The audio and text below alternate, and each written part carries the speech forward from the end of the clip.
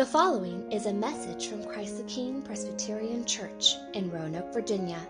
For more information about the ministry of Christ the King, please visit us at ctkroanoke.org.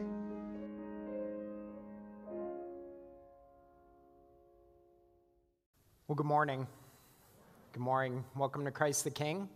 My name is Penny, and I'm the pastor here, and friends, it's great to be with you. If you're a guest or a visitor, we are glad that you're with us this morning, and you're joining us as we are beginning a new sermon series in the book of 1 John. So if you have a Bible, you can turn to 1 John.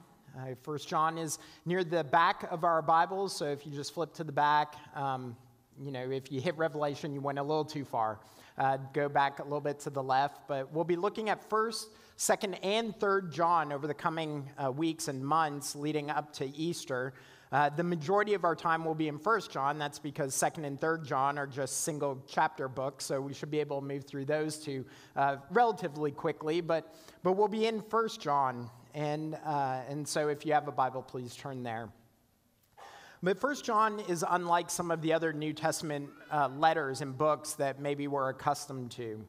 Oftentimes, especially in the letters of Paul, we'll see the letter beginning with a greeting, with a way of the author introducing himself and the people that he's speaking to. So if you think about Paul, like he would write, the Apostle Paul, ambassador of Jesus to the church at wherever, Galatia, Corinth, Rome, wherever. We expect that. We expect it in these letters. It's a way of introducing us to the author, but also introducing us to the church to whom he's writing.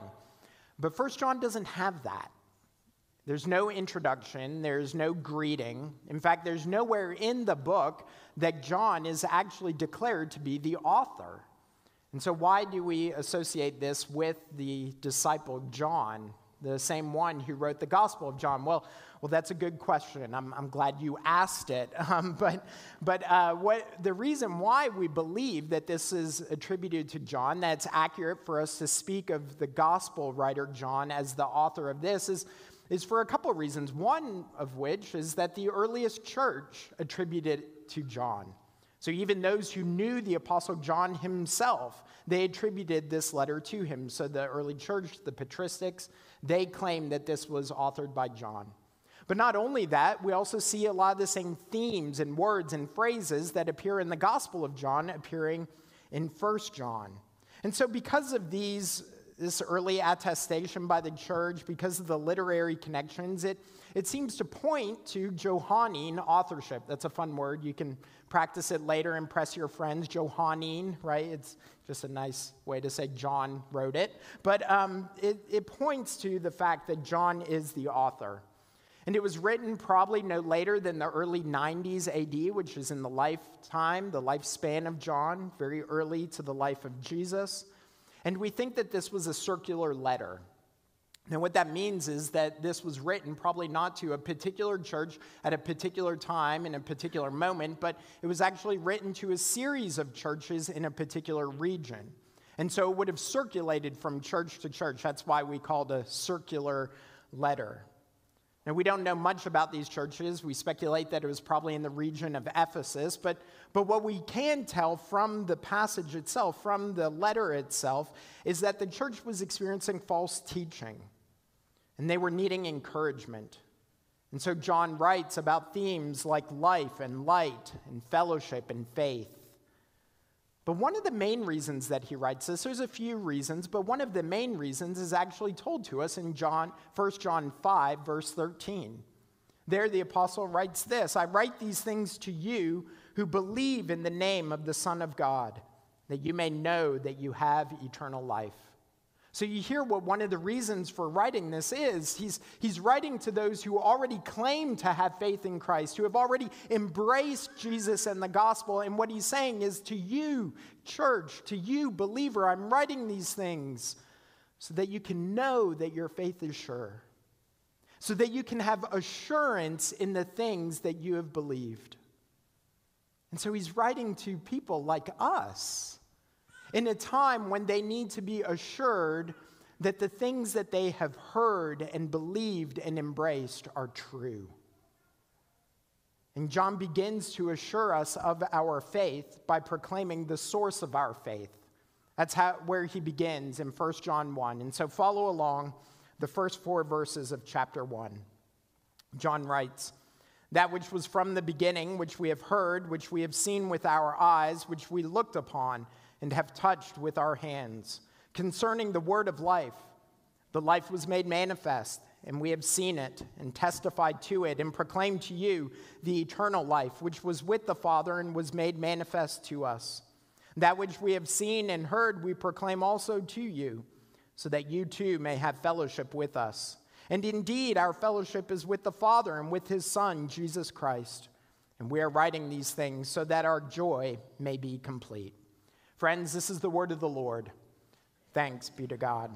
Let me pray for us. Heavenly Father, we thank you for your word.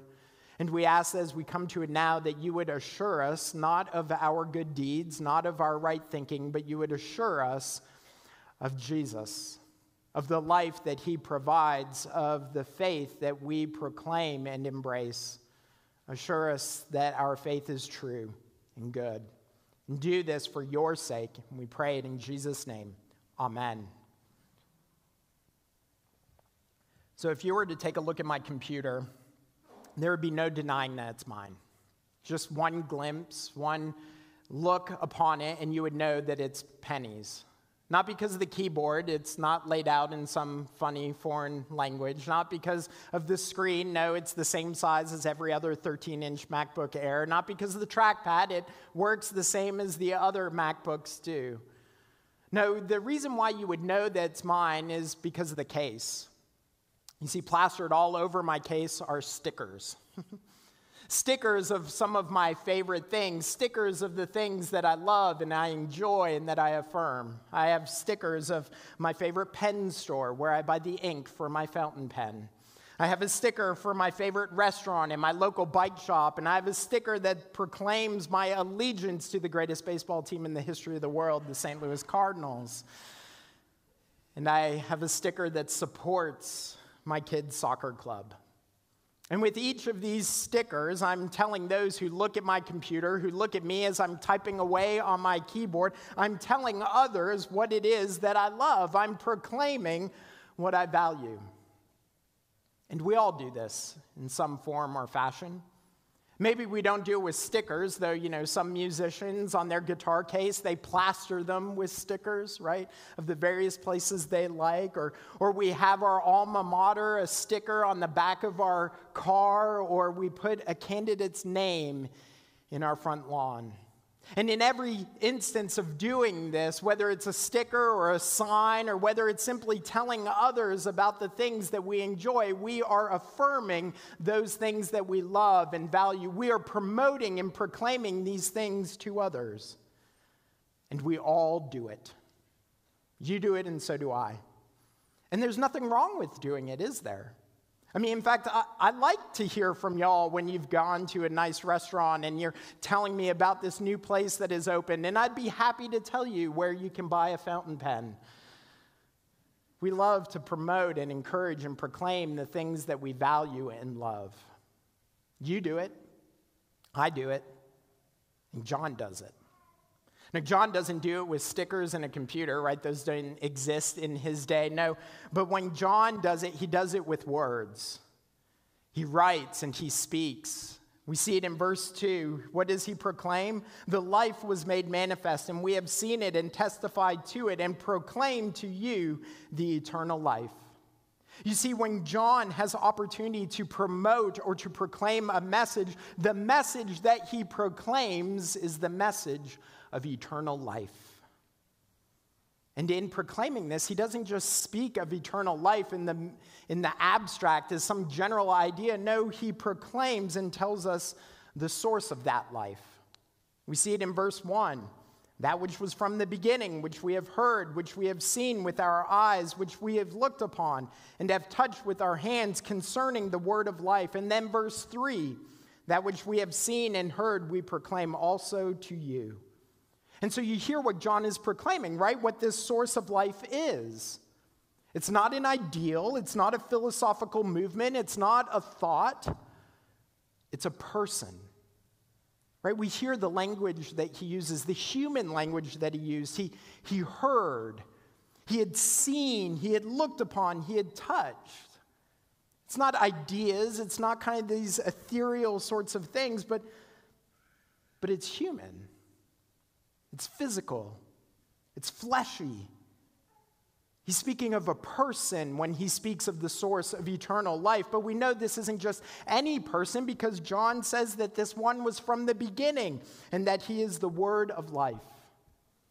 Now, if you're familiar with the Gospel of John, these words, these phrases should be reminiscent of what he wrote before. Because you remember the Gospel of John begins, "In the beginning was the Word, and the Word was with God, and the Word was God. He was in the beginning with God. In him was life, and the life was the light of men." And so we hear these similar phrases, these similar themes John's picking up from his previous writing.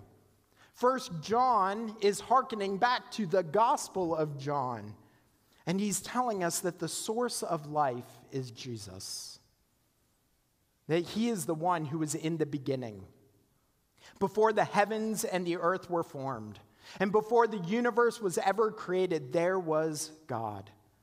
Before there was anything else in this world, anything for us to see or to touch or to hear, there was God.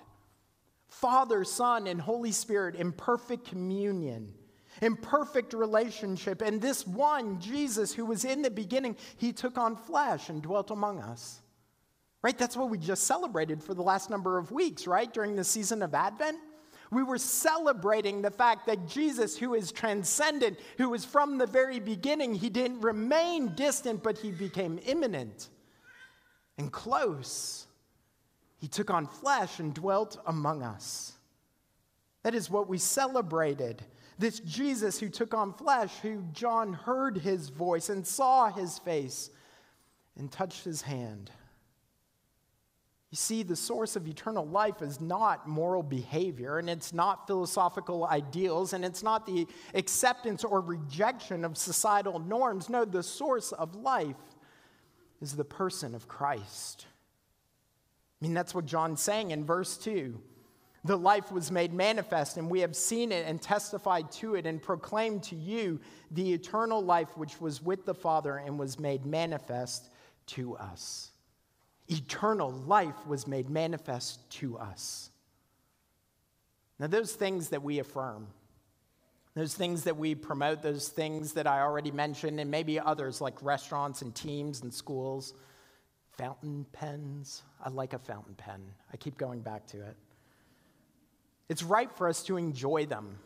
It's right for us to cheer them on, right, our team. But even as we enjoy them, even as we proclaim them, even as we promote them, we have to know and remember that they're not enough. They bring us momentary joy, certainly. And they give us bits of pleasure, there is no doubt, but it is but momentary. It is fleeting. They can't give life. But what John is proclaiming, it is something much deeper and far stronger and more sustaining. It is the one who is from the beginning and made manifest, Jesus. And so we can have assurance. We can have assurance that our faith, it is rooted and grounded not in an idea, but in a person who actually lived, who was born and was raised, and he lived and he died in our place, and he took our sin upon himself, and he rose to new life. That is where our assurance is. It's in this one who has come. He is the source of life. It is he that John and that we proclaim. You see, this proclamation of the source of life, it is not just John's duty or his responsibility to do. It is ours. It is our privilege to declare that life comes only from Christ. But that's not all John proclaims. Not just the source of life, he also tells us about the fellowship of this life. We see it in verse 3. That which we have seen and heard, we proclaim also to you, so that you too may have fellowship with us. And indeed, our fellowship is with the Father and with his Son, Jesus Christ. Now, that word fellowship, It's a very churchy word, isn't it? Fellowship. I was thinking this past week, like when are the times that I actually use the word fellowship? And I realized there's only two occasions. I think in the history of my life, in the 43 years I've been alive, I think I've used fellowship in two instances. One in relation to the church, right? Our time together, the connections we have. And the other is in regards to Tolkien. Right? The first of the Lord of the Rings trilogy, the Fellowship of the Ring. Like, when else do we use the word fellowship other than these two occasions? Right? Because fellowship seems to be a very churchy word, right? Churches have fellowship halls and fellowship hours and food and fellowship. And when we're talking about fellowship, we're ultimately oftentimes talking about what? Coffee, cookies, and small talk. Right? I mean, that's what we do. And listen, don't hear what I'm not saying. There's nothing wrong with that. I like a good cup of coffee. I like a nice cookie, right? Some small talk's fine. But biblical fellowship is much more than that. Biblical fellowship is much deeper than that. You see, biblical fellowship is getting actually at union. It's getting at the union we have with one another and the union we have with God. I mean, that's what John says, right? He's proclaiming this message, this eternal life, so that you too may have fellowship with us. We're united together.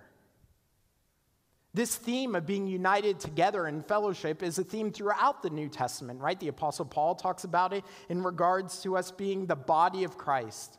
Right, the body of Christ. Some of us are ears, some eyes, noses, mouths, right? Kneecaps, elbows, right? We're different parts of the body, but we are of one body. We're not of many bodies, we're of one body connected together. Right? Not separate, not divergent bodies, one body of which every part is needed. He speaks of the body of Christ, the household of faith, that we are the family that God has brought together, the temple being built together. Or the way that Jesus speaks of it in John 17 in the high priestly prayer, he prays for his people, for his church, that we may be one. That is the union we have with one another. That we are one. Believers united together. You know what this means? This means that there is no such thing as a Lone Ranger Christian. I mean, for goodness sakes, the Lone Ranger wasn't even alone, right? He had Tonto. But we are not Lone Ranger Christians. Yes, we are saved as individuals. We are brought into the body of Christ, but we are brought into that body. We are united together. And this is why, when one of us grieves and mourns, we mourn and grieve with them. And this is why when one of us celebrates and rejoices, we rejoice and celebrate with them. Because we're one. Now, I want you to think about all the ways in which people are connected together. I've already mentioned some of them, but those affinities, those likes, those neighborhoods, those vocation cities, countries of origin, right? These are all places where we touch one another. And we have those you too moments. This is what C.S. Lewis calls it in his wonderful book, The Four Loves. That friendship begins at that you too moment where you go, oh, you too like that? Right? So think about this. Like when I went off to college, I went to a very small school in a very small town in South Carolina. It was in the middle of nowhere. There was no interstate nearby. You had to take these back roads to get there. And I was from Canada, right? In this little tiny town. And somewhere along my sophomore, junior year, another Canadian showed up. I was on the baseball team. He's on the basketball team. And so I remember going up to him and going, hey, you're from Canada, eh? I didn't say that. I did say, eh. I wanted to make him feel at home. No, but you're from Canada. So am I. You too, me too. And we had this momentary connection. And you know what this is like, right? It's that occasion when you're in the UK or Paris or some other country and you're on this tour and you find out someone else is from Roanoke. It's like, you too? This is amazing. We're going to be best buds for the next tour, right? But what happens? Well, I made that connection with the other Canadian, and we never spoke again. We had this you too moment. But when these moments, when these connections, when these relationships are built simply around affinity or like or country of origin or place, they are fading. And they dissolve and they fizzle away. Because affinity is not enough. It is not strong enough to hold us together.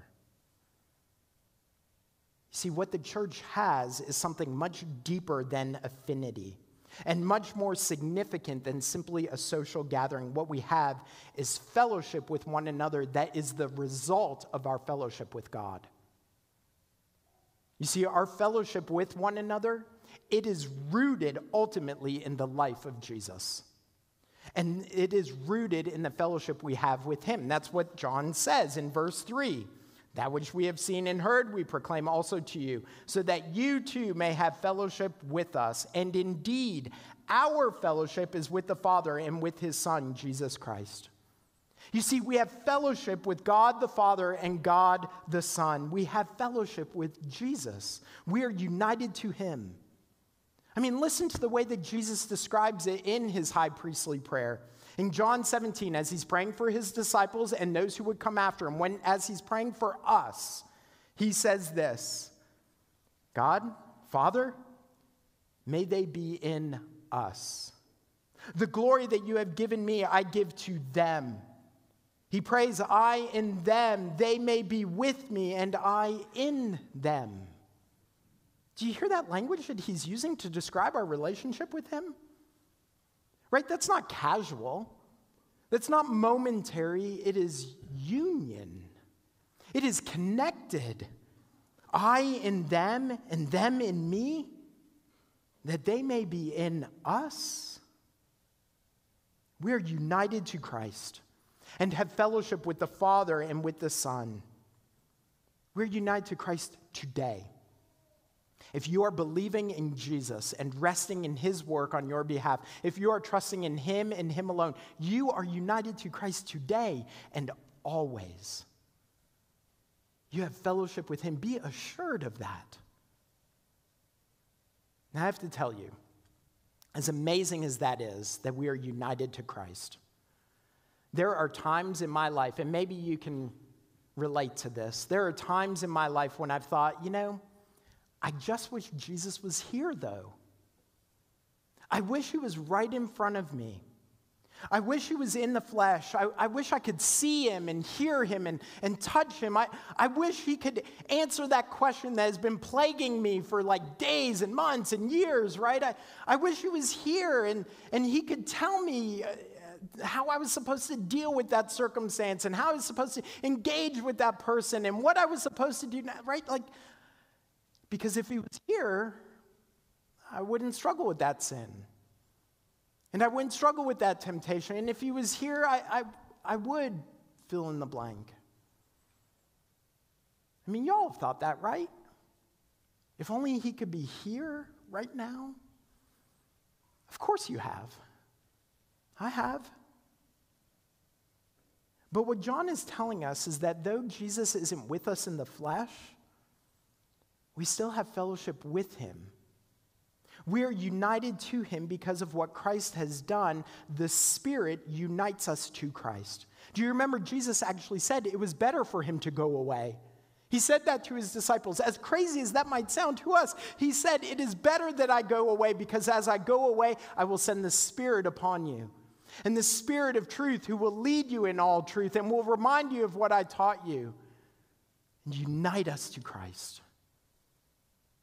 And so, friends, we actually do hear from Christ. We hear him in his word. And we do know his ways because his Spirit testifies with our spirit of the way in which we are to go. And we do have fellowship with him. Even now, as he reigns on David's throne, as he is in heaven ruling over this world, we have fellowship with him by means of his Spirit. And so we don't have to long for his presence right now because we have it through his Spirit. We have fellowship with him. And because of that fellowship, we have joy. That's what John says. That's how he ends this section. He says, we are writing these things so that our joy may be complete. Now, commentators think that this phrase, our joy, it's not just speaking about John and the people that he's with. Like that they're proclaiming this, you've embraced it, you have fellowship, and so our joy is made complete. No, it's more than that. See, most commentators think that this is what's called an inclusive plural. And so it includes John and the we of the other earlier verses, but it also includes the hearers. It's their joy and our joy. The joy that John and the others experience of proclaiming eternal life, of watching others being brought into the church, of experiencing the fellowship with God and with one another, that is a joy not just for John, the proclaimer, or for the observer, but it's also a joy for us, the receivers. This is the joy for those who have heard the proclamation of eternal life and fellowship with God and his people. This is the joy that we can have, that we have today, that we have because eternal life has come, because we have fellowship with one another and with God. This is joy. Friends, there are many things we could promote in this world. There are many things we could encourage others to believe and follow. There are many things we can proclaim to our neighbor and to one another. And we could even say, this will bring you joy. This will bring you happiness. There are many things that we could proclaim. But as followers of Christ, what we proclaim is that true joy is found in fellowship with one another and with God. As followers of Christ, what we proclaim is that true joy is experienced when we know the source of eternal life.